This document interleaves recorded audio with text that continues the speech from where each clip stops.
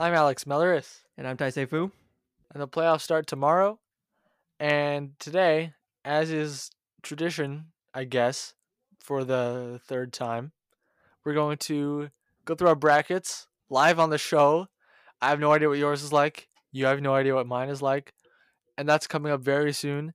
But first, we're gonna touch on some news from this past last week of the regular season, starting with the end of the Will Vegas make the playoffs saga. And it ended with no, they won't. They lost to Dallas and Vegas, even though they hadn't officially been eliminated at that point. They still had a very long shot to make it in.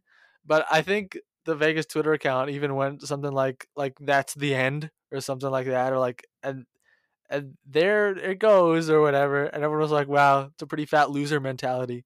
Yeah, and I gotta say the Twitter matches the team in terms of vibe because everybody was healthy. Well, not maybe not everybody. Obviously, they had these role players littering their LTIR, but the main guys were back. I don't know how healthy they were. They probably weren't 100%, but even then, this team looked like a bunch of losers out there. I mean, honestly, I watched two of their games this week. Just I know it wasn't assigned for the podcast, but I did, and we start with their loss to the Sharks, completely embarrassing. I mean, just when we were talking about it last week, we are like, okay, they're probably going to beat the Sharks, and then we're going to have this big showdown against the Stars coming up later in the week. But they got off on the wrong foot. I don't know how you lose to a team like the Sharks when you got everything on the line, and the reason is they just weren't engaged. Like Mark Stone doesn't look as good as Mark Stone usually does, and they just aren't able to generate as much offense as they should against teams that are worse than them on paper in terms of talent. With the Sharks, they blew, what was it, like they had a 2-goal lead with 2 minutes left against the San Jose Sharks, and they managed to get scored on with 2 minutes left. And then was it Timo Meyer scored with 1 second left on the clock? Some real loser mentality shit. You lose to Thomas Bordelot scoring in the shootout. I think none of the Vegas Knights scored, if I recall correctly, and so that was a big fail. But then you come in, you got to beat the Stars, and preferably in regulation. They can't manage to do that. They head into the third period with a lead, but they still can't hold on to them. They can't stop Jason Robertson, scores 2 goals. What a stud. And they lose in the shootout. Some real loser shit. I don't think they scored a goal in that shootout either. And yeah, there was no sense of urgency. There was no sense of engagement. And there was no sense of juggernaut vibe from Vegas. So I think you got to start with the coach. You look at him. Peter DeBoer's got to go. Honestly, replacing Gerard Gallant with him, questionable choice in the first place. Yeah, and then they lost to the Blackhawks in a fucking shit. 3 straight shootout losses to 2 bad teams and arguably 3 bad teams this week. So they missed the playoffs by 3 points. They were 4 behind the Stars, and you just look at these missed opportunities. If they beat the Blackhawks, you beat the Sharks. Hell, you beat the Stars. If you win those 3 games, you're in the playoffs, right? Or you don't lose that fucking game to the Devils last week. It's just they weren't locked in. You're dropping points left and right. This is what happens. They're done. Yeah. Before that Vegas tweet was basically right at the end of the shootout against Dallas. There was like Heiskanen, check mark, Carlson X. That's that, and that's how it ended, for them. Yeah. On Peter DeBoer, there's basically no way he's coming back. Not just because it was an utter disappointment for Vegas this season, but there was some drama with him and Robin Leonard lately too. I don't know if you've been following it that closely. I hadn't been. But they appear not to get along and like each other very much. Like when Robin Leonard came back, it was he was back for the game against the Devils. I think he'd been back for a while, maybe actually. They lost that one 3-2, and DeBoer basically threw him under the bus. Said like, "Oh, we got out goalied by the fucking Devils, who are notoriously have the worst goaltending this season." Then later on, someone asked him like if Robin Leonard was maybe like, I don't know, playing through something or not 100%, and he was like, "Oh, physically he's 100% fine." And just like these little like small jabs at him that kind of build up into being like, "What do you? So you're saying that I don't know that you know." Obviously, it's different with Robin Leonard because of his history of mental health struggles, and so it's very odd and kind of insensitive, perhaps, for Peter DeBoer to be like, "Oh yeah," to imply that his head isn't in the game or whatever. So I think Peter DeBoer is definitely out of there, even if this little rift hadn't happened or isn't real. He's just He was another failure this season. As you say, it was probably a terrible decision to fire Golan in the first place after like one bad week.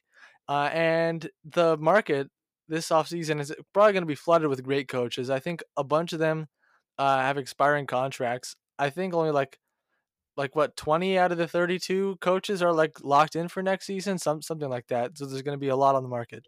Right. So if now's the time to honestly get anybody behind there. He sounds like an asshat from everything that we see.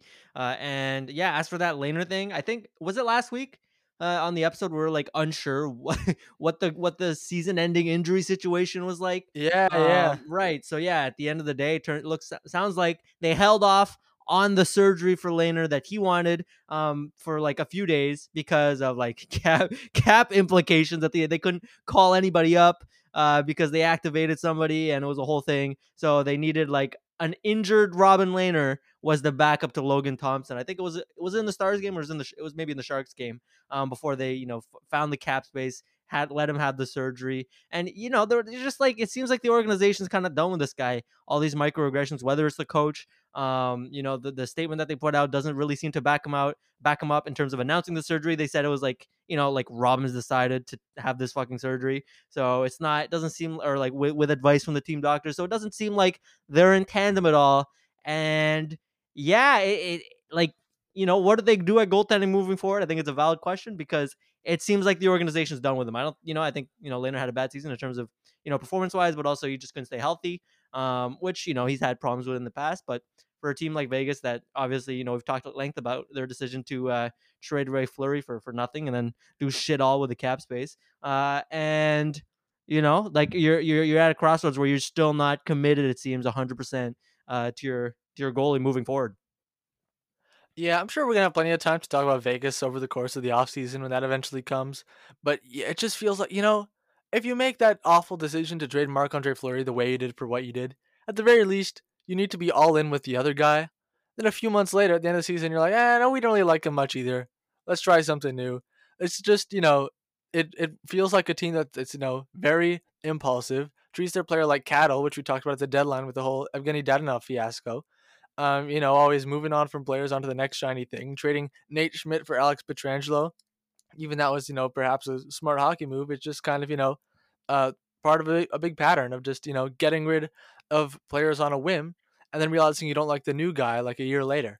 And I don't see how this is sustainable. And we've seen it hasn't been, things have fallen apart. They missed the playoffs and they were supposed to be gunning for a Stanley Cup. Yeah, absolutely. And so just all around bad vibes. It seems that they've really burned any goodwill from anybody outside of their fan base in remarkable fashion.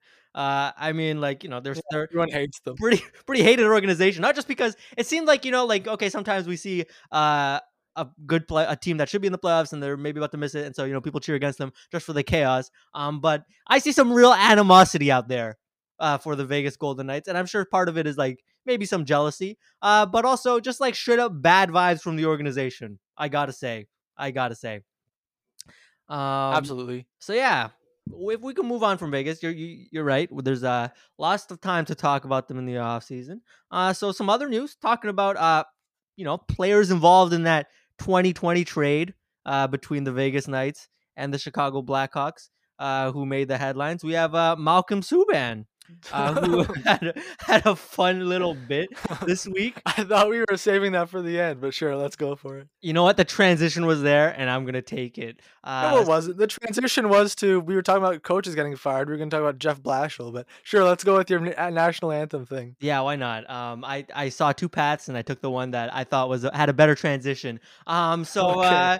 Yeah, Malcolm Subban sang the national anthem. He's now the Sabres backup. Nope, third string goalie. He's been injured for a while. But yeah, he came. It was a surprise thing, just kind of out of nowhere. There seemed to be no real explanation for it beforehand. He just came out and fucking sang the national anthem, and everybody seemed real hyped about it, both in the arena. The players looked all happy and like laughing about it. It was just great vibes. And not to mention it was against his old team, right? It was Buffalo versus Chicago, and so, yeah, two shitty teams that aren't gonna make the playoffs, and they're just fucking around, and they're just like, why not put one of our fucking third string goalies out there to sing the anthem, and that's what they did. Everybody had a fun time, and it made for a solid video clip on Twitter.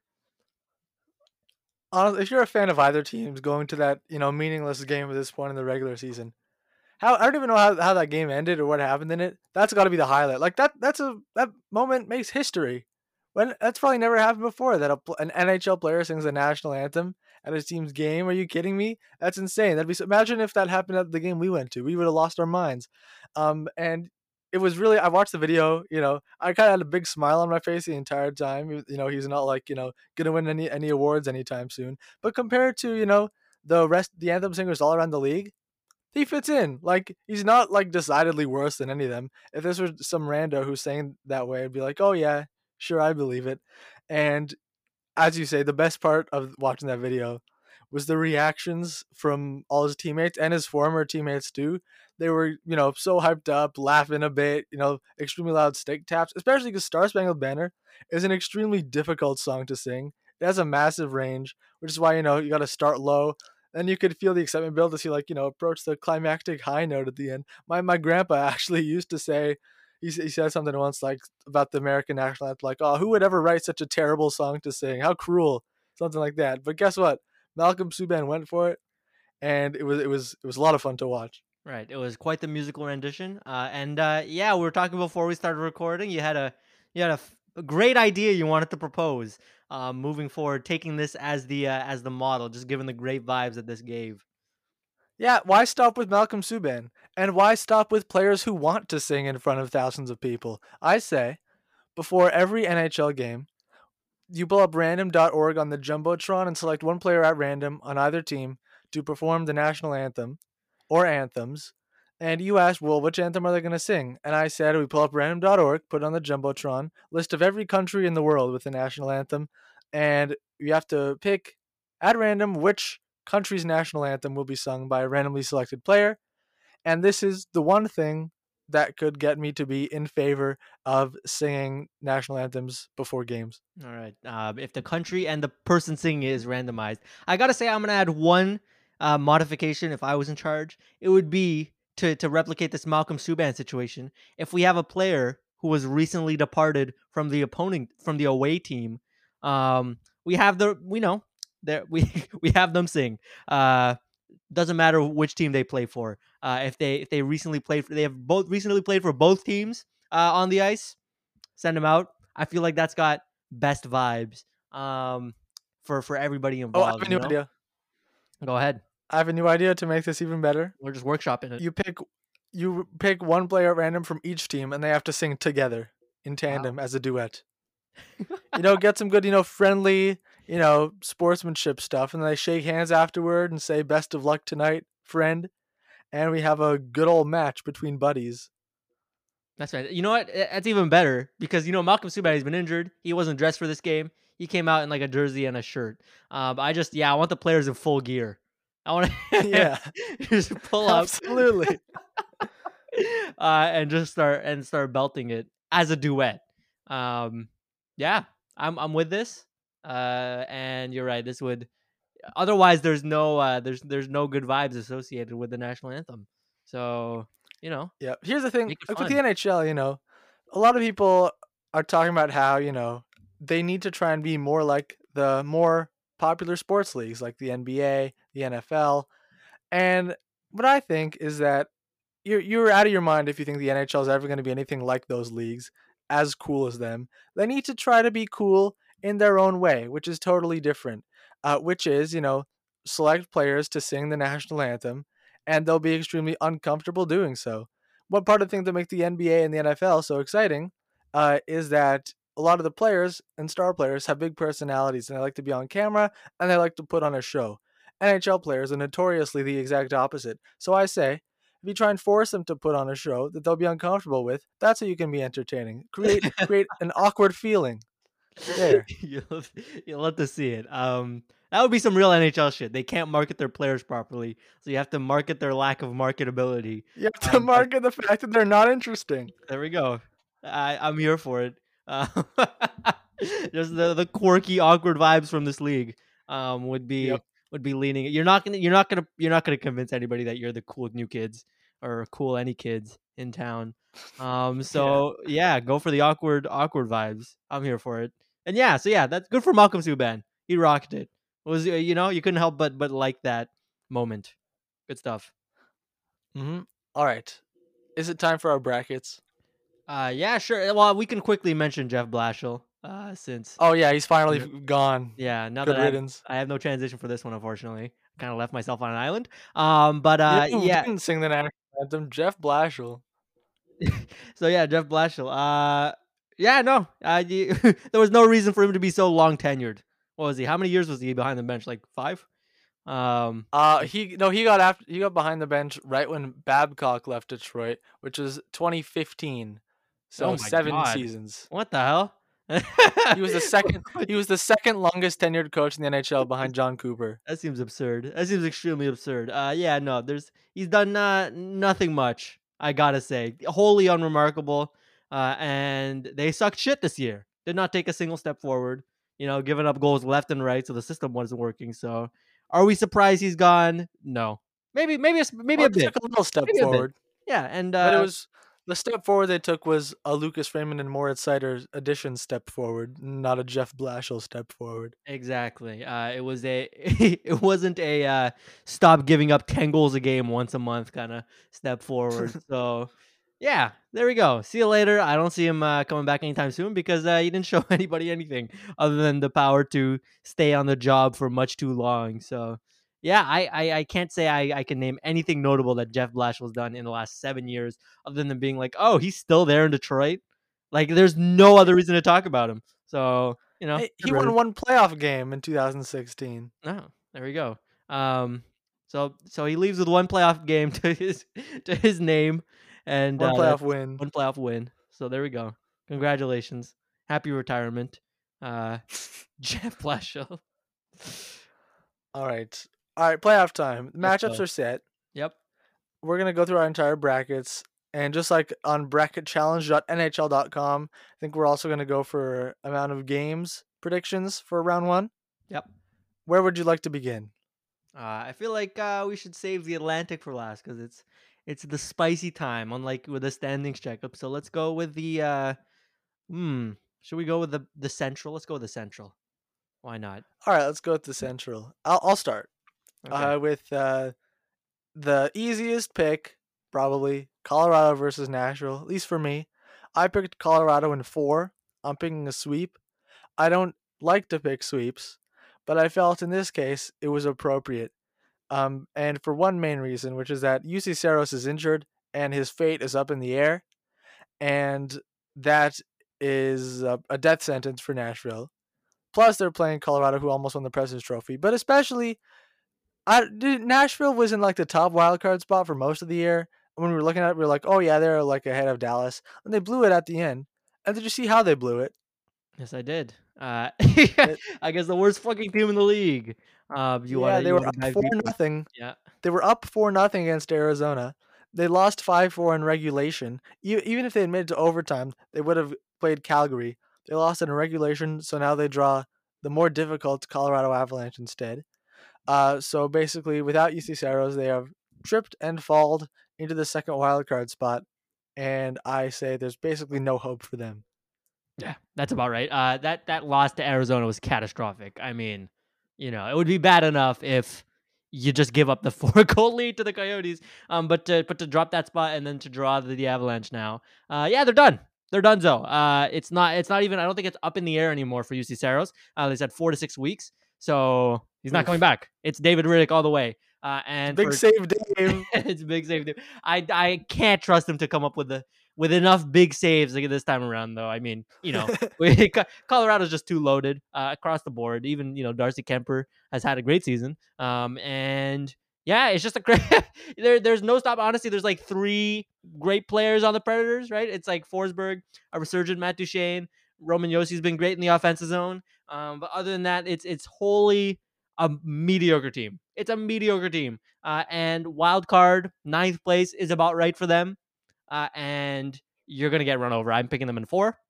And yeah, it's just the Avalanche are just too deep. They're a machine. And the Preds without Saros are completely lost. All right, we are in lockstep so far, my friend. I'll let 1 for you 1. take the lead on the next one. Minnesota versus St. Louis. Probably a much tougher choice. Yeah, so this one's interesting because Yeah, two juggernauts who you look at it, season series wise, like the Blues. We saw that in the matchup that they had earlier this regular season. They've won 9 of the last 11 times over the last 2 seasons. But you know what? I don't put much stock in that. Um, they are both, you know, very offensively gifted.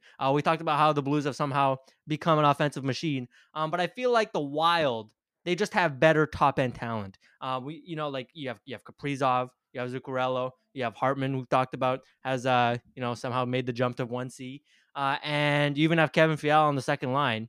And I look at the Blues lineup, and Tarasenko has been great, and they have solid depth all the way down.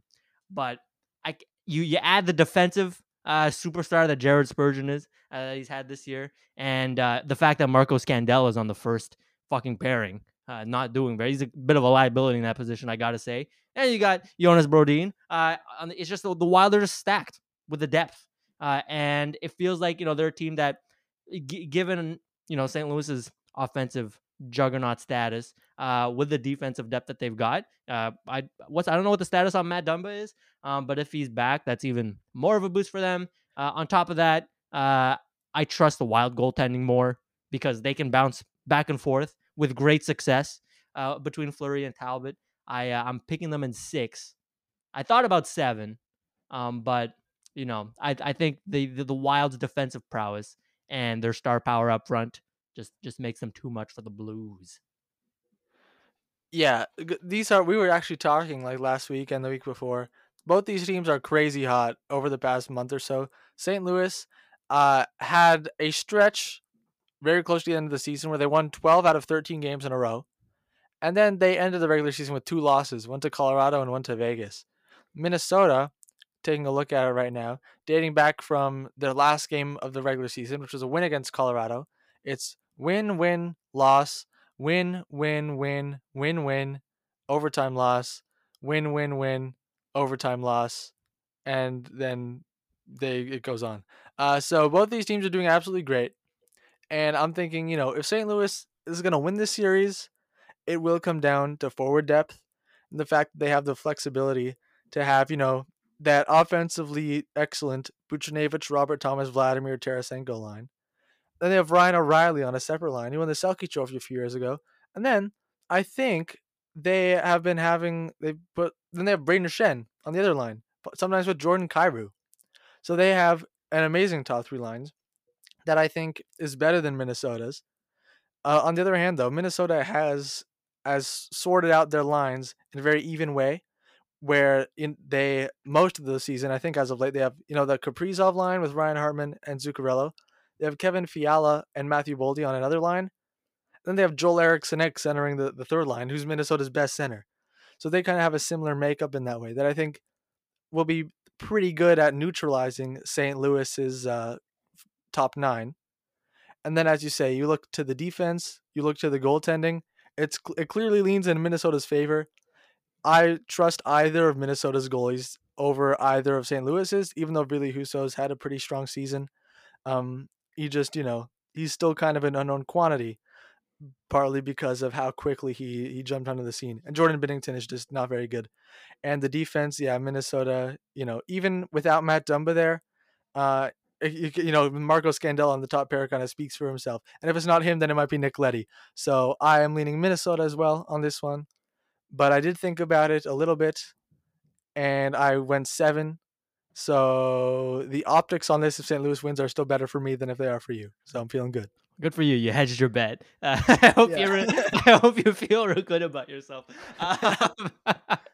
But yeah, no, this one's definitely a to watch series. Like you gotta watch it if it's on. Absolutely. Because it's just they're, as you said, they're both red hot, and they're both offensively driven, which you can say that often about the Wild in their franchise history, but here they are, and they're great defensively too. So a very well-rounded team in the Wild, and so I'm excited to watch them. If they do make it to the second round, that should be a very fun matchup with likely the Avalanche. All right, so we can move to the Pacific, where we have a couple of matchups. The first one being the Flames versus the Stars. This is another one, much like Colorado and Nashville, maybe not as lopsided, but still, it does feel like the Flames are the much better team. The Stars kind of stink. I mean, I watched them against Vegas. It was a must win game for them. Well, maybe not must win, but it was a very important game for them too, given the implications. And they really only looked like a one line team. It was just Robertson, Hintz, and I think it's Pavelski on the third guy on that line, but it's really Yeah, Robertson and Hintz that drive it. Yeah, I mentioned Robertson scored 2 goals. He's been electric. He hit 40 goals in his second season. But aside from that, there's really the old guard there with Ben Sagan, not really good anymore. Radulov's on the fourth line. Guriano's taking a massive step back.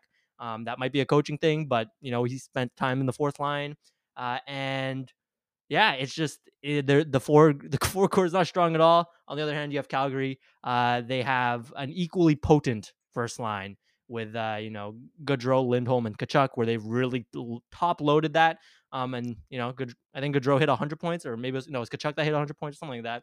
No, they've they been might have crazy. both actually. Yeah, no, just ridiculous for the Flames. And they have a solid second line, not elite, but a very solid one. Mangiapane's been great this season. Kind of slowed down the stretch in terms of the scoring, but he's still been fine. You have Backlund and then Toffoli, who's kind of slowed down since his torrid start.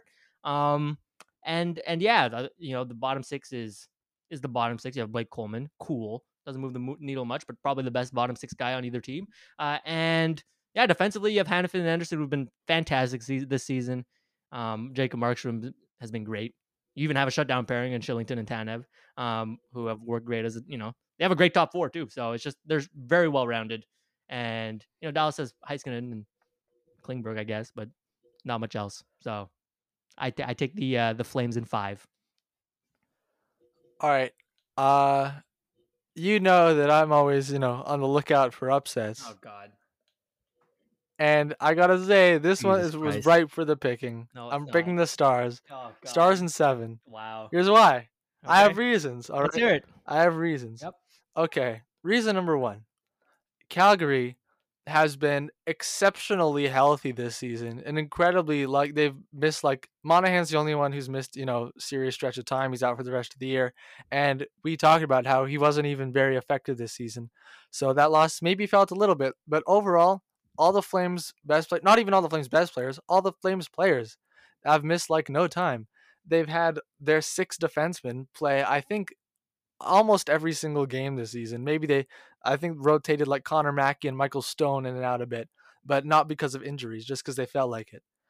So that is one reason why I think the Flames' record may appear to be better than the team actually is, because of that aspect of the luck. Reason number 2, I still don't trust the Nikita Zadorov and Eric Goodbranson bottom pairing, especially in the playoffs when you're playing the same team in and out. All the 3 games that Dallas is going to have at home, they are probably going to try their best to get that top line out against that bottom pairing as often as possible, and I think it could eat Calgary alive. Reason number 3, Markstrom's been very good this season, and sometimes goaltending regresses. That's a bit of a bad reason, but it happens, all right? When goalies do really well, they might slow down a little bit. And the biggest reason, actually, was because I just couldn't shake it out of my mind. Now, Calgary won the Western Conference in the regular season in 2019, and they flamed out, no pun intended, in round 1 in such catastrophic fashion that all of a sudden it was just everything turned off, you know? They weren't generating chances at all. They weren't scoring at all. I think they got shut out, like, I don't know, 3 times in 5 games. Maybe it wasn't that extreme. I remember Mike Smith was on the Flames at that point, and he was doing so well, and they still lost in 5. And it was like all the offense just dried up just like that. And I know we don't like to be like, oh, he's a choker, so I'm picking against him. Johnny Gaudreau choked incredibly hard in that matchup, and the entire team just kind of, fizzled out so aggressively right as the playoffs began that it would take some convincing for me to be like, yeah, I'm 100% certain it's not going to happen this time, because how do I know it won't happen this time?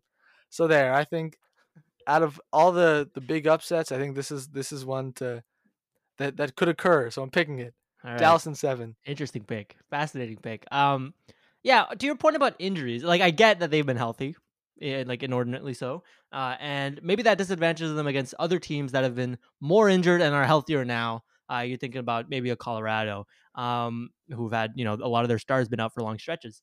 But your assumption doesn't work unless certain Flames get injured, like their injury luck starts to take a downturn. And aside from Monahan, we haven't really seen that. Like everybody seems to be healthy moving forward. So Well, I don't think that's necessarily true because their record in the regular season is built off playing other teams that had a bunch of injuries at the time. So Dallas, whose injury list just includes like a couple goalies right now who weren't going to play anyway, and day-to-day John Klingberg, they're pretty much at full health as well. So I think that I think it does work. I think that excuse right. does work. Sure. So yeah, we'll see. I maintain that I watched Dallas even at full health against Vegas, and they sucked. I was like, this does not inspire any confidence aside from when Hinton Roberts are on the ice. Uh, it's just I feel like there's if you can manage to limit the damage, I feel like maybe the Robertson Hintz line manages to dominate that third pairing. I feel like everybody else every other line, or especially the top six for the Flames, eats the stars alive. So but they do give choky vibes, and granted, in any other situation in the Pacific where I like it doesn't feel as weak, I probably have the Flames losing in a matchup. But I gotta say, it feels like the Pacific kind of stinks this year in terms of its teams that it's offered, other than the Flames. So I have a hard time picking against it. But I do understand the choky vibes. I will grant you that. Yep. I grant you that. The choky vibes, and I'm just a believer in Dallas. All Oh right, God, I liked that's I've disgusting. liked the way their team looked. I liked the way their defense looked at the beginning of the year. I said they'll finish second in the Central. It's a bit of an overshoot, but I still think this team is built decently well. Maybe they don't need to play Luke Glendening quite as much as they do, but besides that, I think they're all right. All right, we'll see. We shall see. So yeah, we have finally differed, and you took the big upset here. All right. So yeah, do you want to dive into the other? You want to take the lead on Oilers versus Kings? I sure will. So I think some people might be disappointed when the Battle of Alberta matchup that everyone's been waiting for a couple years inevitably doesn't happen because either the Flames lose or the Oilers lose or both. And that's what I think is going to happen. The LA Kings are going to beat the Oilers, and it's because they're playing the Oilers. That's literally the reason why. All right, I saw what happened last year against the Jets. I talked about it last week or the week before. I saw what happened when McDavid and Draisaitl aren't able to draw any penalties. I saw what happened when their goaltending was as bad as it's always been. And the LA Kings, is this year's LA Kings team even as good as last year's Jets? Maybe, probably like around the same level. And the Oilers are like, maybe a tad better. Sure, they've added, Zach Hyman and Evander Kane or whatever. Nice pieces. Very good top six forwards. But, the fundamental core of the team that's in place and the fundamental problems that have plagued them in the playoffs especially are still there. And I don't think, just because they finished higher than the Kings in the regular season or whatever is going to make a difference because that's what happened against the Jets. I see similar things going on again. LA in 5. Wow. Okay, 5. Oh my god.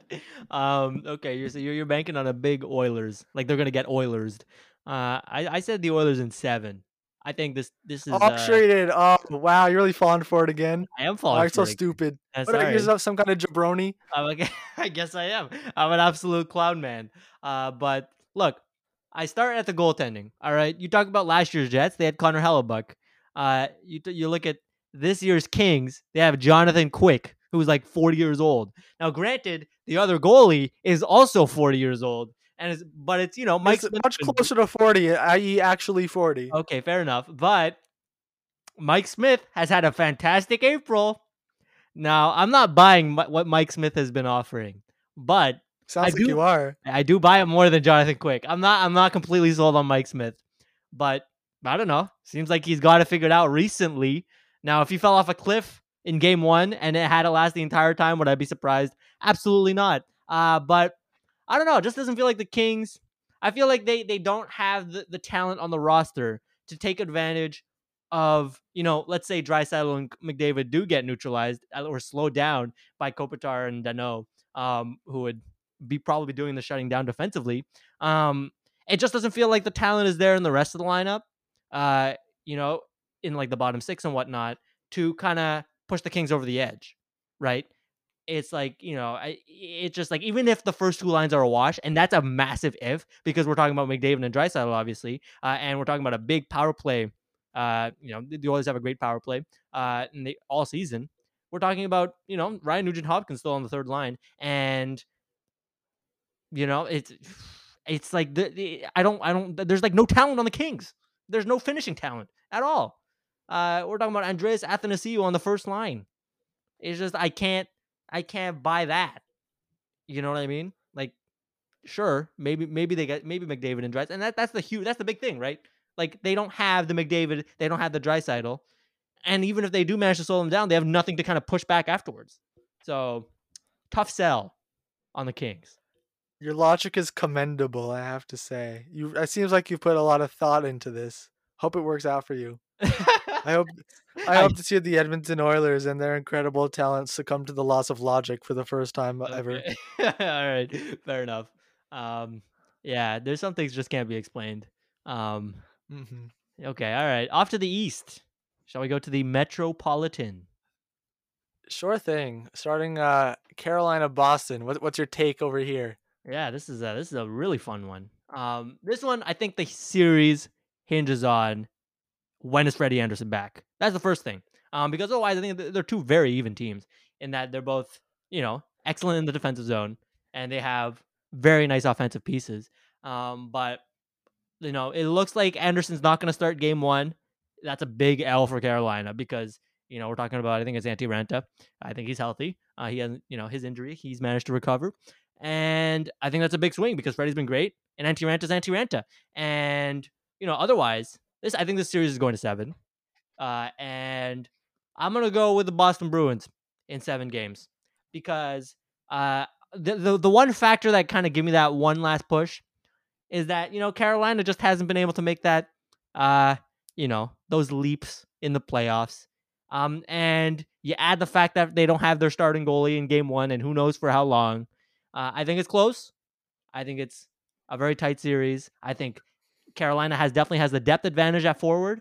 But with Boston, Jake DeBrusk, we've talked about him being able to, integrate into that first line. And David Pastrnak has been great on the second line.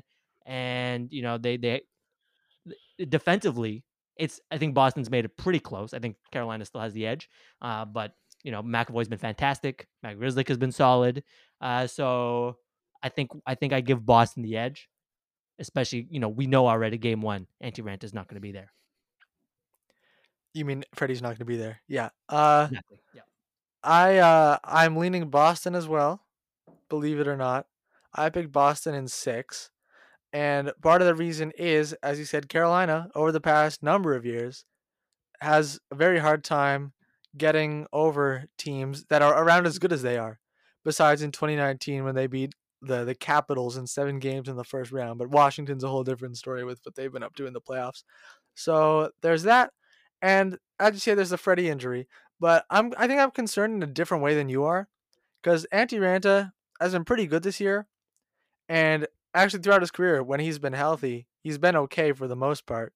And it's just the fact that he tends to miss 80% of seasons with injuries is the problem. What I'm worried about is they're going to rush Freddie back before he's ready to go. And we know from his time in Toronto that is a terrible idea. And I think that Freddie coming back in game 2 or game 3 when he's at like 75, 80% and not 95 or 100 could actually end up sinking the Hurricanes rather than just saying, we believe in Raanta. Because even the past week of the season or so, when Freddie's been injured, he hasn't lost a game. Interesting. Well, it is regular season competition after all, but but you're right. Freddie injured, and it was like a weird non-contact injury if I recall correctly. You don't want to rush that. But I think they're kind of forced to. I think they will. You're not going to get him to a point where he's healthy enough for him to come back in the series. I don't think. Well, I'm not a doctor, but that's my assumption. And just the fact that he's not starting game 1 makes it hard to believe that he'll be ready, like fully ready, maybe like physically later on in the series. And So yeah, keep Antti Ranta in. He's been good. No reason to take that risk with Freddie. yeah, you're right. But I think Freddie has just been a step above. And so if you're That Carolina, was it's before he tempting. got injured. You're right. That You're was right. before he got injured. Absolutely. But I think Okay. I think I think it's tempting for Carolina to put him in, right? Because you do see that a drop off in play. Like I'm not saying Aranta's bad, but Freddie's just been excellent. So if you're Carolina, you're probably thinking to yourself, if he can go, we got to put him in because this is a very good team we're going up against. All right. Best of luck with that, Carolina. Hope it works out for you. All right. Next, another interesting one because we both picked the Bruins. Rangers versus Penguins. God, that's fun. You might remember last year, I picked the Penguins to go all the way to the Stanley Cup Finals. Bad pick. Tristan Jarry blew it for me single-handedly to the Islanders, and I went on a whole big rant about it that was way in the first round. The rest of the team was absolutely playing Stanley Cup final caliber. This year, it hasn't quite been the case. They've kind of been, stumbling through to the end of the regular season. It even looked for a while there like Washington might pass them, and Pittsburgh would have to be Florida, but they barely held on, playing the significantly worse New York Rangers, who we have both said we are not believers of for many reasons. Very high PDO, that type of thing. Goaltending that may regress from Igor Shesterkin. But on Pittsburgh's side of things, not only have they been in a bit of a slump lately, Tristan Jarry has gotten injured and been ruled out at least for the first 2 games of this series, and possibly for longer. So now it'll be Casey DeSmith starting for Pittsburgh. And I had already been leaning New York based on how Pittsburgh had been doing, and that sealed the deal for me. I'm going Rangers in 6. All right. I am going to go with the underdog this time. I'm taking the Penguins in 6 games. Woo! I think everything in my body pulled me towards the Rangers. Obviously you have the Jarry injury, you have Pittsburgh backing up into the playoffs, playing very poorly down the stretch, and the Rangers playing very well down the stretch. But I don't know, just the vibes. I don't feel like rolling the Rangers with a pick this time around. And the Penguins depth is solid. I think forward wise, their bottom six is better than the Rangers, and defensively, uh, it's pretty equal. Maybe you give the edge to Pittsburgh because The Rangers have Adam Fox. yeah, Adam Fox, but then everybody else. Where's everybody else? Like his partner's Ryan Lindgren. That third pairing stinks. Who's on the third pair? Like Patrick Nemeth. Terrible. Mike Matheson's on the Penguins third pair. He's been great. So eat that. Yeah, I'm defending Mike Matheson. That's right. Bad times. But, you got Sidney Crosby, obviously, on the Penguins. And Evgeny Malkin's taking a step back, but he's still there. So I'm taking the Penguins off of vibes. This one may not age poorly. This one may not age well. I gotta say, but that's why I'm not taking them in the second round. It feels like a low risk Ooh, pick spoilers. for me to take the Penguins here. I was the opposite way. The entire season in my mind, I was like, oh, I'm not picking the Rangers in round 1, whoever they're playing. I don't care. This isn't sustainable. I'm picking against the Rangers. Then all of a sudden, they're running to this Penguins team that's missing their starting goalie that's, slop tripped and fell into the playoffs. And I'm like, I have to think for a second here and go, I don't see Pittsburgh winning this one. That's fair. That's scary. Like Shesterkin is scary though. Like he bounced back. He had like a That shitty too. March. It's like he had a 9:30 in April. He just went ahead and did that. So, don't love the matchup. I gotta say, DeSmith versus Shesterkin. That's kind of ugly. But That's I've got to stuck, be I've some stuck of the with biggest it disparity you've ever seen in a playoff goaltending matchup. straight up. And DeSmith's had a bad season this year too. He's not been a great backup. Are you rethinking your pick now? No, I'm not. I'm sticking to it. I'm gonna be stubborn about it. Okay. I'm taking Pittsburgh. Everything else, everything Sure. is telling me to screaming to take the Rangers, but I refuse to reward them. Too bad. Sucks to suck. All right. All right. Off to the Atlantic, where we have some fun matchups. One fun matchup, notably. So we'll start with the less fun one. We have the Panthers and the Wild Card Capitals, and this one sure does feel quite lopsided, doesn't it? Let me just 1 second. Yeah, wait, I'm reading here. Wait, 1 second. I'm confused. It says what? No, I see it says Alex Ovechkin's exhibition team. Now that his goals don't count anymore. That's what I'm reading, who the Panthers are playing. That's about it, isn't it? And even him, he's kind of slowed down recently. So yeah, they're just having fun. It just doesn't count anymore. He might as well not play. Why the hell not? What are they here for anyways? What are they here for anyways? This team stinks. There's no star power aside from Ovechkin and like John Carlson to find defenseman who scores a bunch. But everybody's kind of taken a step back. Nick Backstrom especially not been the same since he got injured to start the season. And yeah, there's really nobody to kind of support Ovechkin, because that's obviously regressed. Tom Wilson has regressed. Anthony Mantha's fine on the second line. Lars Eller is still on this team, like someone I Yep. completely forgot about. So yeah, and who's John Carlson's partner on the first line, first pairing? You ask. It's Martin Fairbury. exactly that's a bad omen. You got Vitek Vanacek as a starting goalie. It's rough times for the Alex Ovechkin exhibition team, and they're going up against a juggernaut. There's no other way to put it. Florida's just loaded, especially really all four lines, but especially the top nine. Giroux's been great since they added him. So they have Barkov, Verhaeghe, Giroux, excellent top line, and you even fucking have Jonathan Huberdeau to clean up second line, and Sam Reinhart's been electric on the third line. So it's just like just up and down the lineup, and then you have Aaron Ekblad casually coming back. He might be ready for game one. He'll definitely be back at some point during the series, and yeah, even like Gustav Forsling has had a great season. So it's just this is just a loaded team. So and doesn't matter who their fucking goalie is. So there we are. So who are you picking? Oh, I still can't Oh, tell. Don't right. leave us in such suspense. Capitals in 4. Oh, of course, yeah. No, I'm taking the Panthers in 5. Ah man, I'm tempted to change it to 4, but I'm not a sweep picker. I haven't picked a single sweep, so I'm taking them in 5. All right. I am also picking Florida in 5. And yeah, for all the reasons you said. Actually, I was skimming through an article on The Athletic about Washington and their goaltending situation. And Laviolette apparently to the press said about a month ago, like, we want one of these goalies to step up and take the reins and become the guy, become the number one, either Vanacek or Samsonov. And then immediately they both started playing worse. Like they were both like sub 900 in April, and it was just like Vanacek. I guess he's like slightly better, so he's the guy. I guess going into the playoffs. It has not been good for Washington. I think I saw a tweet from a Capitals fan, who I wish I could credit properly. But you can probably Twitter search and find it. It was something like, "When I say the Capitals are bad, I need you to understand. I'm saying it as a compliment."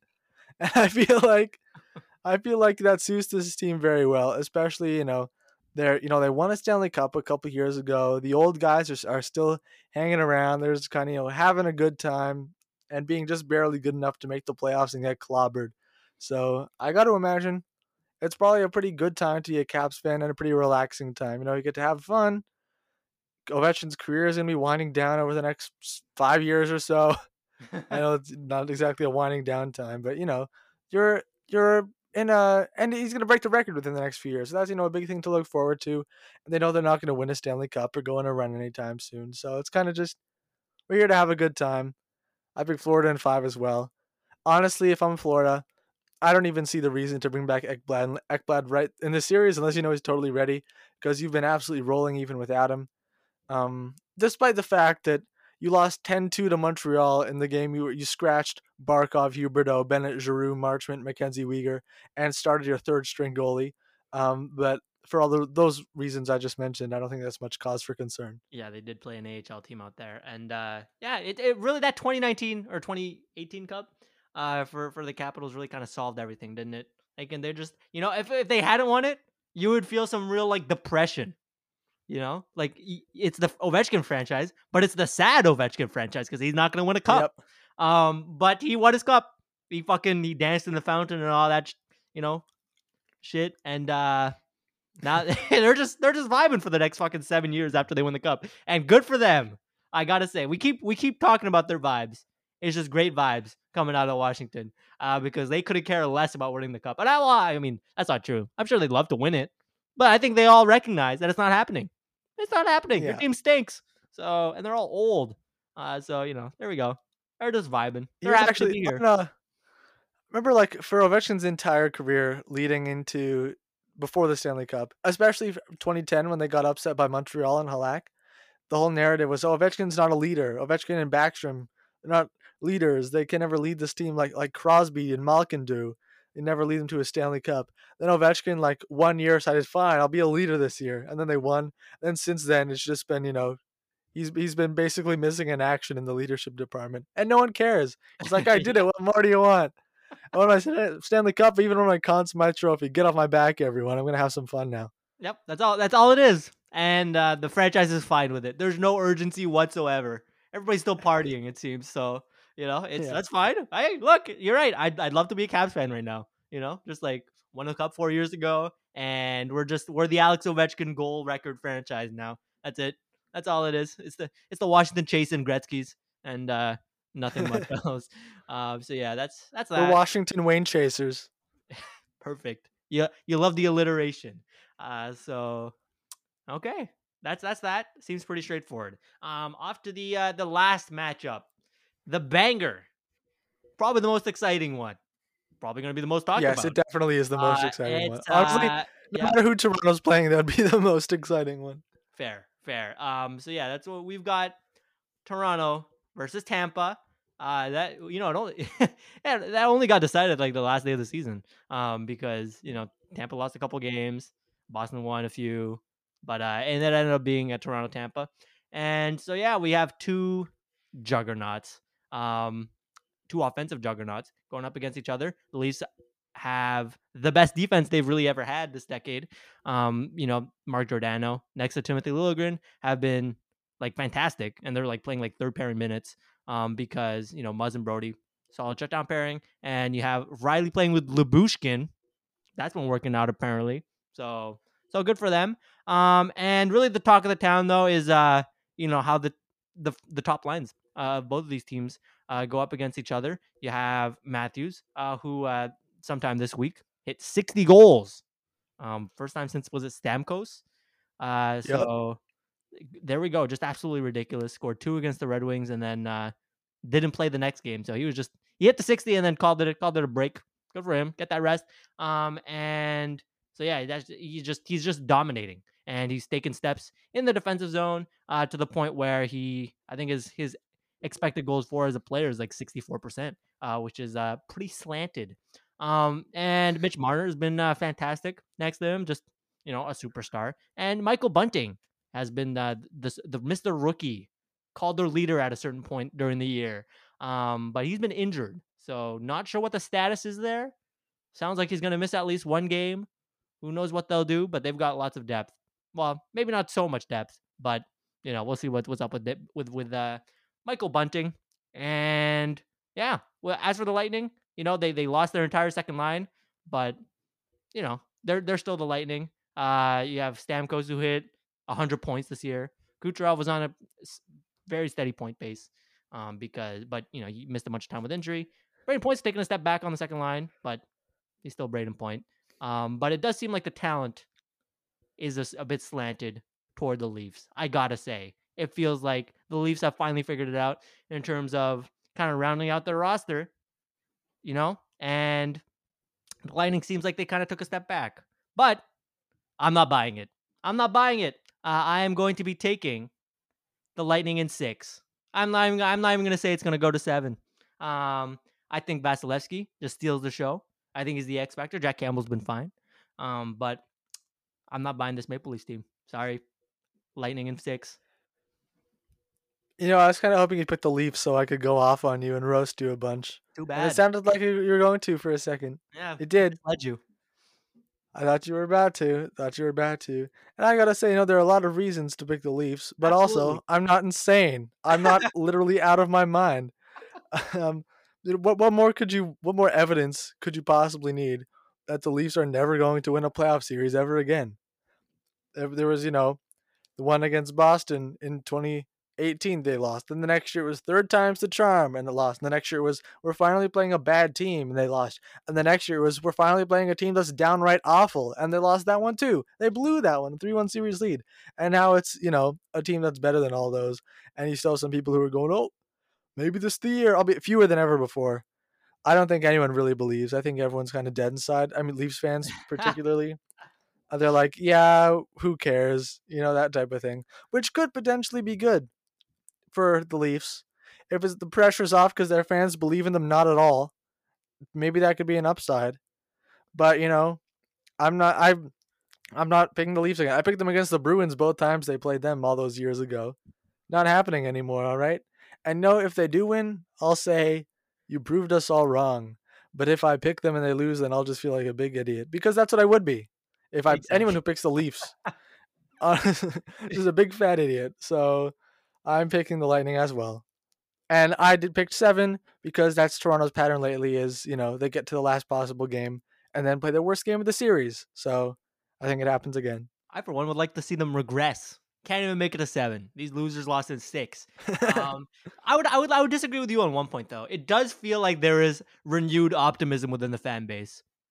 That's my vibe. That's I my don't get read. that sense at all. Really interesting. I feel like they're like, oh, this team's so good. Like the defense is better than it ever has been. And like Austin Matthews took another step forward this year. And like Jack Campbell's been fine or like pretty good since he's healthy again. I don't know. That's the read. So I think they're ready to get crushed if they're like, oh, this is the best way to go. Like we're not playing a shitty team. We're gonna slay the dragon. We're gonna beat the 2-time Stanley Cup champions. Like it's like, they're hyping themselves up. They're like building a narrative for themselves. Like we're the underdogs, even though they're like, I think Vegas wise, they are the favorites in this. So I think there's a bit more optimism than you might see out in the Leafs fan base. And I Okay. think Well, I'm sure some are optimistic. You know what well, I'd like though? yep. Or not? You know what would be kind of fun? They beat the back-to-back Stanley Cup champions. They beat the President's Trophy winners. Then they lose to the Bruins in round 3 in like 4 games. Oh God, I'd be down for that. Look, Me too. any timeline where they don't win the cup, great with me. Um, but no, that one's particularly funny actually. If they the Bruins who made their way through the Metropolitan Gauntlet, Yeah. come back to haunt them. Classic. All right, so yeah, that's the first round. Yeah, unless you have anything else to add on Leafs Lightning. Nope. That is definitely the one I'm most looking forward to, though, for Yeah. obvious reasons. Even if there weren't the whole Leafs are chokers with demons in their minds narrative, that's probably the 2 most biggest offensive firepower in that matchup compared to all the others. So it's got everything going for it. So I think we agreed on 5 out of the 8. We disagreed on Calgary, Dallas, on Edmonton, LA, and on New York, Pittsburgh. So, but we do have the same round 2 matchup in the Central, which is Colorado, Minnesota. What's your pick on this one? This one was tough. This one was tough because it's obviously tempting to take the Juggernaut. But man, it feels like Colorado's got that second round fucking voodoo going on, and Minnesota's a very good team, very very well rounded. But I think it's Avalanche in 7. It's so hard to pick against them. But man, I feel like if the Wild win 2 games, it's over. Like, or they get up 2-1, or like it feels like a mentally weak team, if I'm being honest with Colorado, to the point where like I don't know if they can get back. Like they might just like shit the bed over the course of the series, and that's it. That's all we hear from them. But I'll still pick them against the Wild. I had Colorado in Yeah. and moving on to round 3, and I just changed my mind like 5 All right. seconds ago. I understand it. I'm not gonna dodge Yeah, it for that. this Yeah. one, Minnesota. It feels like they can do it. Right. Yeah. They're good. Absolutely. They're great. They're an It excellent. feels like they can do it. It feels like Colorado. I think they have they haven't made it past the second round since like 2001 or something like that. Something insane. They are, they're obviously they're great now. They're like odds-on Stanley Cup favorite in a lot of places. But they also, the last month of the season hasn't been their best stretch. Minnesota's been playing their best. That's another aspect of things. And Colorado, last year against Vegas, they had an amazing start to the series, and then it just fell apart. They folded under the pressure. And part of that was Nazem Kadri missed a bunch of that series. Got another suspension. Maybe that happens again for the 1 millionth time in the past 6 years, that he gets suspended for an extended period of time in the playoffs. That would, of course, be a big blow to Colorado's hopes. Not to mention, they might have Jack Johnson in the lineup. That's something we have to consider. So all these, new observations are tipping the scales for me towards Minnesota. There we go. Picking that upset. Minnesota's making it to round 3, which I think would be Solid. their first time ever. I think I saw Jack Johnson has never won a playoff series, just ever in his career. That tracks. I That think tracks. it does track, doesn't it? So yeah, hopefully Yeah. we don't see too much usage. I would hate to see that for Colorado, because he will do that to you. He will do that to you. Okay, all right. Off to the Pacific. I've got the Flames and the Oilers, two teams that I don't love in a second round. You know what I mean? Like, man, if it was a team better than the Oilers, I would pick the team. I would pick the Flames to lose. But man, the Oilers are just McDavid and Draisaitl, and then a bunch of bums, right? Like that's all they are. So I gotta take the Flames because they're like actually well rounded, which nobody has ever said about the Edmonton Oilers in the 2000s. Well, honestly, I feel like even saying well-rounded is a bit of a stretch for the Flames. They have like a pretty bad fourth line and bottom pairing, which I guess it's nitpicking. But I don't even have the Flames in round 2, so it's none of my concern. That's right. But you have both the top seeds in your Western Conference final. It's very vanilla, boring selections. Yeah, I gotta Meanwhile, in my Pacific round 2 matchup, I have Dallas and the LA Kings, a couple of powerhouses. So say losers. remember what you said before about the Kings not having like a bunch of firepower and not being scary at all? Yes, Not even having good goaltending. I agree. So now that they're in a series in which I don't immediately go, oh, picking whoever's playing against the Oilers. Now that I actually have to look at the teams, I'm picking Dallas because everything said at LA is right. They're not very good. And therefore, by default, the Dallas Stars are in the conference finals playing the Minnesota God. Wild. All right, I like it. I gotta say, it could happen. They just did it a couple years ago, and the team's not that different. They have that great top line, great top 4 on defense. I'm a big fan of it. Jake Ottinger, I like him. He's a great goalie. And it's his first playoff. I think he could do some big things. Okay, I don't think this is as out of the question as perhaps your laughs would make it seem to be. I think the Which Stars. is why I predicted that it's going to happen. I think the Stars are absolute garbage. They're a bad team. They're not a playoff team. Who's on their third line? Michael Raffle, Radek Faxa, Luke Glendening. No, that's like their fourth line or something. Wait, or their third and fourth lines are evenly split or whatever. Here, Sure. I'm pulling it up right now because Okay. Vlad Nemesnikov is on one of the lines. Joel Kiviranta. Right now, actually, what's listed as their third line is Kiviranta, Faxa, and Glendening. And what's listed as their fourth line is Raffle, Nemesnikov, Radulov. And I think both of these lines are probably like, they average out to a third line and a fourth line. I'd call them both like Yikes. very weak third lines or very strong fourth lines. So there, it works. No. Conference finals, just like that. Oh man, that's quite the take. That's quite the take. It's happening. Oh You man, wait and see. It's Here really they a by, come. oh man, it's really a by default kind of situation, isn't it? See, you'd be saying the same thing if I picked the Kings to beat the Stars. You'd be laughing about that too, because they're not very good. Yeah, but well, that's the thing. 3 of the 4 teams in the Pacific, bracket aren't good. They're not good. And Oilers the are other very one is prone chokers of magnetic proportions. So, Well, you know what? what do you want me to Maybe- do? Yeah, maybe it's not such a hot take. It's just it seems absurd though, Man, wow, the Preds really missed out on a weak half of the bracket, didn't they? Really clowned. Honestly, Oh if man. Nashville I'd have Nashville where I have Dallas now. I might. Ooh. Oh, but they don't have Saros, so never mind. So I probably Yeah. wouldn't. Well, maybe they But do by the I second could've. round. Yeah, tough. Maybe Big Yeah, Save Dave whoever could comes, come up big against the Flames. whoever comes out of the Pacific feels like like a really disappointing result Yeah, in a like way. absolutely. They're gonna get curb stomped by whoever's in the Central. Whoever it is, Most likely. Wild Blues, Avalanche. Take your pick. Well, if the Flames don't choke, they could put up a fight against anyone in the Central. I think, especially if it's not Colorado. But yeah. Anyway, if it's Dallas, like I'm saying it will, that might be the end of their journey. Yeah. All right. Up to the East, I've got Boston and Pittsburgh. Both, I think, the lower seeds. So there's your upset in my bracket.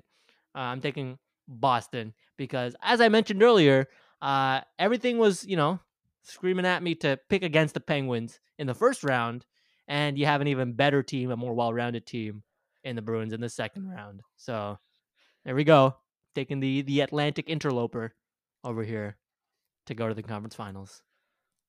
Similar logic on my part in this Bruins Rangers matchup. I had said all year I'm thinking I'm picking against the Rangers when they make it to the playoffs, but it didn't make sense against Pittsburgh. Against Boston, it makes sense. So I'm picking the Bruins as well. All right, and then off to the Atlantic, we have the same matchup. We have the Battle of the Floridas, the Florida, and we have Tampa Bay, and I'm going to take Florida. Man, it's tough though. It's Ooh. tough. It's tough. It makes me think because, like, the Vasilevsky, the goalie factor really does make me worry when we're relying on Sergei Bobrovsky or Spencer Knight, and a franchise that has, like, last year. I know it wasn't the same coach. It's Andrew Brunette now, but they completely bungled that situation. I think it was Bobrovsky. They started him way too many games. By the time they put in Knight, it was too late. But I'm gonna do it. I think the team is ready to make that jump. I think they've been absolutely, we're talking about last month, form in the last couple weeks in the last month. They've been on a torrid stretch. So, if you close your eyes on that 10-2 AHL loss, I think it's Florida's time. I am picking the Lightning. All right. In this one. It was not easy. Last year, Florida and Tampa played in the first round. I picked Florida, and no one else did. And everyone else was right, except for me, because Tampa won that one. And again, I just want to make sure I'm preserving the optics here. and who really is gonna call me a big idiot for picking the team that's won the Stanley Cup each of the past years to beat the Panthers? Everyone will be like, "Oh yeah, I see where you were coming from." Whereas on your end of things, if the Lightning do indeed beat the Panthers, everyone will point and laugh at you and say, "How you fell for it just because they had a good regular season? What are you, some kind of analytics nerd? Grow up." So yeah, picking Tampa. All right. So I think you've got more to lose because you picked them last year. So in the optics department, I did pick Tampa last year. So yeah, it's not a fool me twice situation. It's only a fool me once kind of thing if Florida manages to let me down this time around. So that's where we're at. Never seen anyone hedge their bet. That too. I don't want to pick Florida 2 years in a row against Tampa and have them lose 2 years in a row to Tampa. Exactly. That's bad behavior. It's a fool me twice situation, right? Yep. Exactly. You got to avoid it. So never seen anyone to hedge their bet so much over a multi-year span on a bracket challenge. My priority with this bracket challenge is not being correct, but making sure I receive as little ridicule as possible. That's a good way to go. Thank you. I feel sorry that you have received such ridicule in the past. It's mostly self-ridicule, honestly. It's me beating myself up. I see. Ashamed to see it's taken such a large toll on you to the point where you're making potentially poor picks. But it is what it is. Okay. All right. Yeah, on to the third round. Do you want to start us off? Yeah, Minnesota versus Dallas.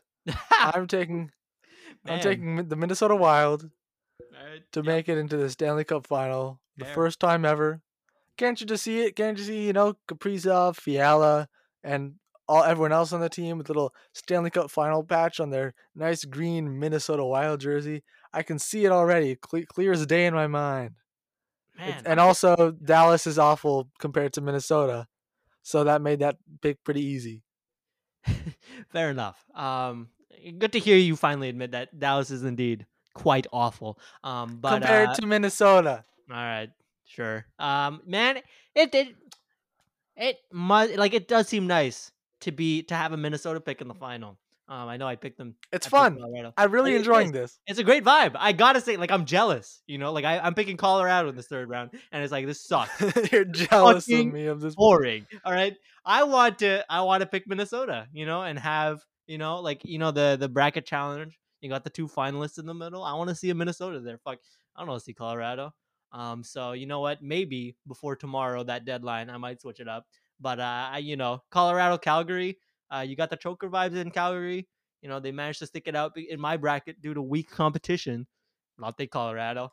Boo, I say about my own bracket. Boring, terrible. But it is what it is. I mean, if there was one opposition to Colorado, yeah, I was tempted to take Minnesota. I really was. But it's too late It was now. a fun experience. Highly recommend. Yeah, I might. I very it would be fun to cheer for them too. You know. I know, that's what I wanna do. I wanna watch them, I wanna cheer, and I want Colorado to, like, slowly choke, and that'll be so fun. When you're cheering against a team that's choking, there's no Ah, better feeling. man, I just might. I just might. We'll see. I'm very much on the fence about uh about that pick. All right. On to the Alright. conference final. We have Florida Boston for me, at least, and I am going to take Florida because yeah, they're just all around deeper, and they have a much better track record of success this year. And Boston's fine. They're a fine team. They're a very good team. I would have them as the fourth best team in this conference. But I think Florida's just a notch above. They're just too deep. Their talent is just too spread out, and I think that it's just too much for the Boston defense to handle. Even if you have the Grizzly and the McAvoy with the great seasons, I think it's just too much. It's overwhelming. Colorado, Florida, one seeds all around. Terrible. A Yeah, travesty. I was just gonna say your finals is the top 2 seeds in the entire league. Awful. Awful. Excellent work. Thank you. Excellent. Remember in 1 year in March Madness, Barack Obama was like, "Hey, everyone, look at my bracket," and it was all the 1 seeds going to the end. All right. You know what? I'm changing it. I'm changing. I'm taking Minnesota. I'm taking Minnesota. Oh, you are? You're changing it to I, Minnesota? my winner is Minnesota now. There's you can't convince me otherwise. All Wait, right. your Stanley Cup winner is Minnesota now? Yes. Spoiler for the fourth Wow. round, but I'm taking Minnesota You over know, Calgary. All right, go ahead. okay. And over Florida, I And guess. over Florida. Wow. I'm I You just know, well, just now I don't feel special anymore having Minnesota in the finals. I wanted it to be my thing. Oh well. too bad. All right, go ahead. Too bad. Tampa or Um, Boston? Tampa, Boston. I'm picking the Lightning because they're straight up better. And Fair. in my, you know, we've had a significant stretch here of, well, significant as in 2 years, of the Tampa Bay Lightning in the Stanley Cup Final being heavy favorites against a worse team and killing them. And I think that's what's going to happen for the third time in a row. Tampa Bay will defeat the Minnesota Wild in the Stanley Cup Final in like 5 or 6 games. Minnesota will do their best, but they won't be good enough. Tampa here, all right, the three-peat, extremely rare, hasn't happened in since the 80s, I think, in the Oilers probably. I think Tampa does it again, and it's not just because I'm like being this doing the safe pick or whatever, don't want to get laughed at, which is part of it, but also I think, all right, last year with Tampa, I concerned setting into the playoffs, and one of the biggest concern was Victor Hedman hadn't had a good regular season. In the playoffs, he found his top gear. This year, he's been in that top gear basically all the regular season, so I don't really have that concern. I think he's gonna to be dominant in the playoffs, maybe even step up again. The defense is pretty much exactly as it was in last year's playoffs. The only difference is actually Zach Bogosian is there instead of David Savard, and if anything, I think that's a slight upgrade. The forwards, the concern people have is the lack of Yanni Gord and Blake Coleman, which was extremely valuable for Tampa last year and the year before. And I am not as concerned about that, for not just because Brandon Hagel and Nick Paul I think are very good acquisitions that fit the team very well, and also that they've added Corey Perry, who they didn't have last year, but also Steven Stamkos last year in the regular season and the playoffs was looking like he was on a sharp decline, and yet Tampa won anyway. He was only really producing on the power play. This year, he's had a career season, at least in points. He broke 100 points for the first time, and now he's pretty much back to like splitting top line center duties with Braden Point. So I think the resurgence of Stamkos plus the new acquisitions can make up for the losses. And I think Tampa's team they have this year is as good as the one they had last year that went all the way and claimed victory. So that's why I think it'll happen again. All right. I think on paper you've got a point. I think the way the season's kind of played out, I wondered, like, they need an extra gear. Like, the way they've been playing, they've been good, right?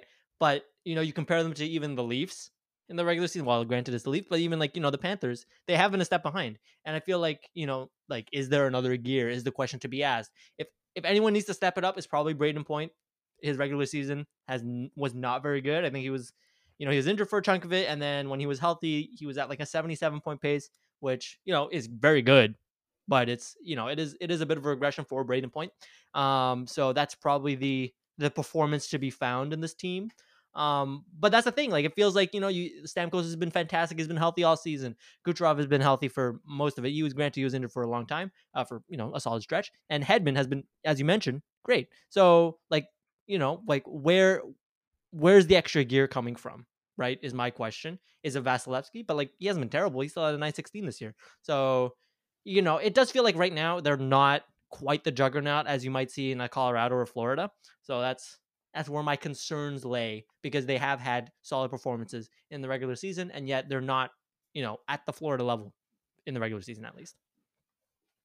Yeah, that's fair. I part of it maybe come from Braden Point, from individual performances stepping up. Uh, Also, as Kucherov missed half the season last year when he missed the full 56 games. Tampa was third in the division last year too, and they won. The year before, I don't remember exactly where they were. It was like the first ever COVID pause. But I don't think they were like President's Trophy level or anything. They had some tough matchups they had to overcome, and they did it. So yeah, there I picked Tampa, and also I guess what were really the toughest pick for me was Tampa versus Florida. Honestly, that was really the one I think that I had to and sure I'll get the Lightning through there, I guess. Um, but my other matchups, I have them. Toronto. I didn't think about that one that much for obvious reasons. Against Boston, against Minnesota.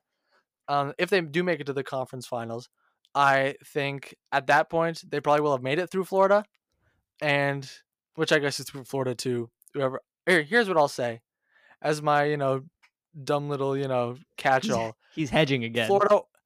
Florida or Tampa will win the Stanley Cup. It's one of those two. It's going to Florida, because I think either one of them would kill any of the four Metro teams that they'll play. And I also like any of them better than any of the teams in the West. So there. And Tampa's the one I picked. But Florida's the one that I would have picked if I didn't pick Tampa. All right. Yeah, it does feel like out of the West, it's like, the Wild who are good, but, it's the Wild. And then teams with like a track record of choking or who suck. So like it is tough. Like, like Calgary and Colorado are obviously the one seeds out there. But, there are reservations in terms of can they make up that hump? Can they, perform in the playoffs? Yeah, I'm going to take Minnesota over Florida. Just the upset How? special. How? Well, you know what? They did it against Colorado. You might ask how. How would they beat Colorado? They've gotten this far already. And yeah, I'm just vibing. I'm just vibing with the Wild now. Okay. They're my team.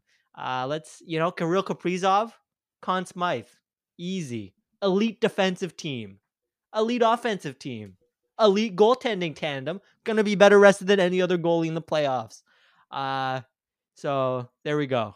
You know what? That's not a bad defense, I don't think, of the Wild. They really are a very, very well-rounded team. So not to say Yeah, Florida they are. isn't, but I don't hate it, I don't hate myself. My Conn now. Smythe pick is Nikita Kucherov, by the way. Okay. All right. He's finally Wow. gonna. He deserved it last year, I think. But well, I guess Vasilevsky is quite deserving as well. But Kucherov, they're spreading it around. It was Hedman, then Vasilevsky. This time it'll be Kucherov. Next year, Point, and then Stamkos. 5 in a row. You heard it here first. All right. I will be taking, as I mentioned earlier, Kirill Kaprizov. How old is he? 24, 25? I think 25 All or right. so. Perfect. That's it. All right. I think, yeah. You know, there we go. you know who might win the Stanley Cup? St. Louis might. They almost beat the Yeah. Wild in our imaginations. Absolutely. That's my one concern with the Wild. Like if I were to, like in a playoff, well, like if I'm drafting players, I would stay away from the Wild because there is a distinct possibility that they lose in the first round, right? Yes. So this bracket, my bracket is not well insulated now that I switched my pick from the Wild, from Colorado to the Wild, because Colorado has the cheese matchup in the first round. And Honestly, I foresee a situation where all my Final Four are out in the first round. Like that's like so within the realm of possibility. yes, you're right. Yeah, especially for you, because me, I've got Florida and Calgary, who have easier matchups, one might say. But I have Dallas against Calgary. Boston might lose to Yeah, they Carolina. might. Tampa Yeah. might lose to Toronto. Minnesota might lose to St. Louis. Then I'll be Yeah. cooked. So maybe we're not as Wow. hedging I'm as second guessing myself now, I have to say. Maybe I should just start from scratch. Maybe I should pick all the one seeds like you and like Obama. right. Yeah, that's the thing. If you take the one seeds, they get safe first round matchups, so you don't you're not as worried that you're gonna get dumped in the first round. But I gotta say, I've opened myself up to significant vulnerabilities by taking the Wild as my literal Stanley Cup champion. So that's Good what it thing is. nothing's at stake for us. We might as well Yeah, live on the edge. there we go. You'll have to see it. There are no monies attached to this bracket, thankfully, because None whatsoever. they're perfect. All right. Is there anything else you want to add about our brackets, our predictions? I can't believe it starts tomorrow. I'm extremely excited. I'm very excited as well.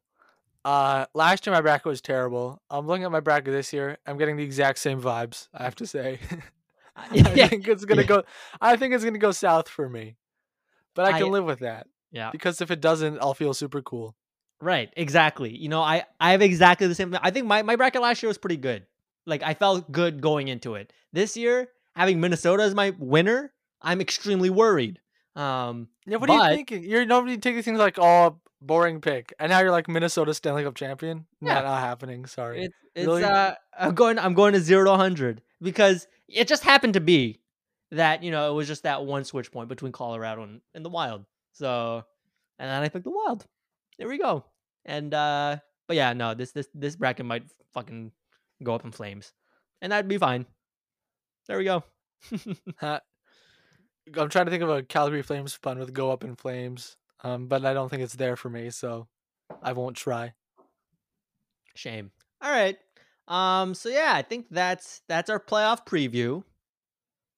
Do you have anything else you want to add before we call it an episode? I believe that will be all. Thanks for listening to Fusion and Hockey Podcast. You can follow us on Instagram, Fusion and Hockey Podcast. You can follow us on Twitter at Taisefu, at Alex's new handle. We skipped Guess Who this week. We probably, through the first round at least, are going to skip those extra activities because, of course, there'll be so much to discuss. Once the series get to be fewer, then we'll probably open the door back up again for those fun and games.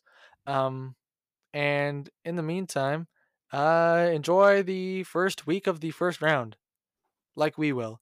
And I am hyped to talk about it when the time comes a week from today. The end.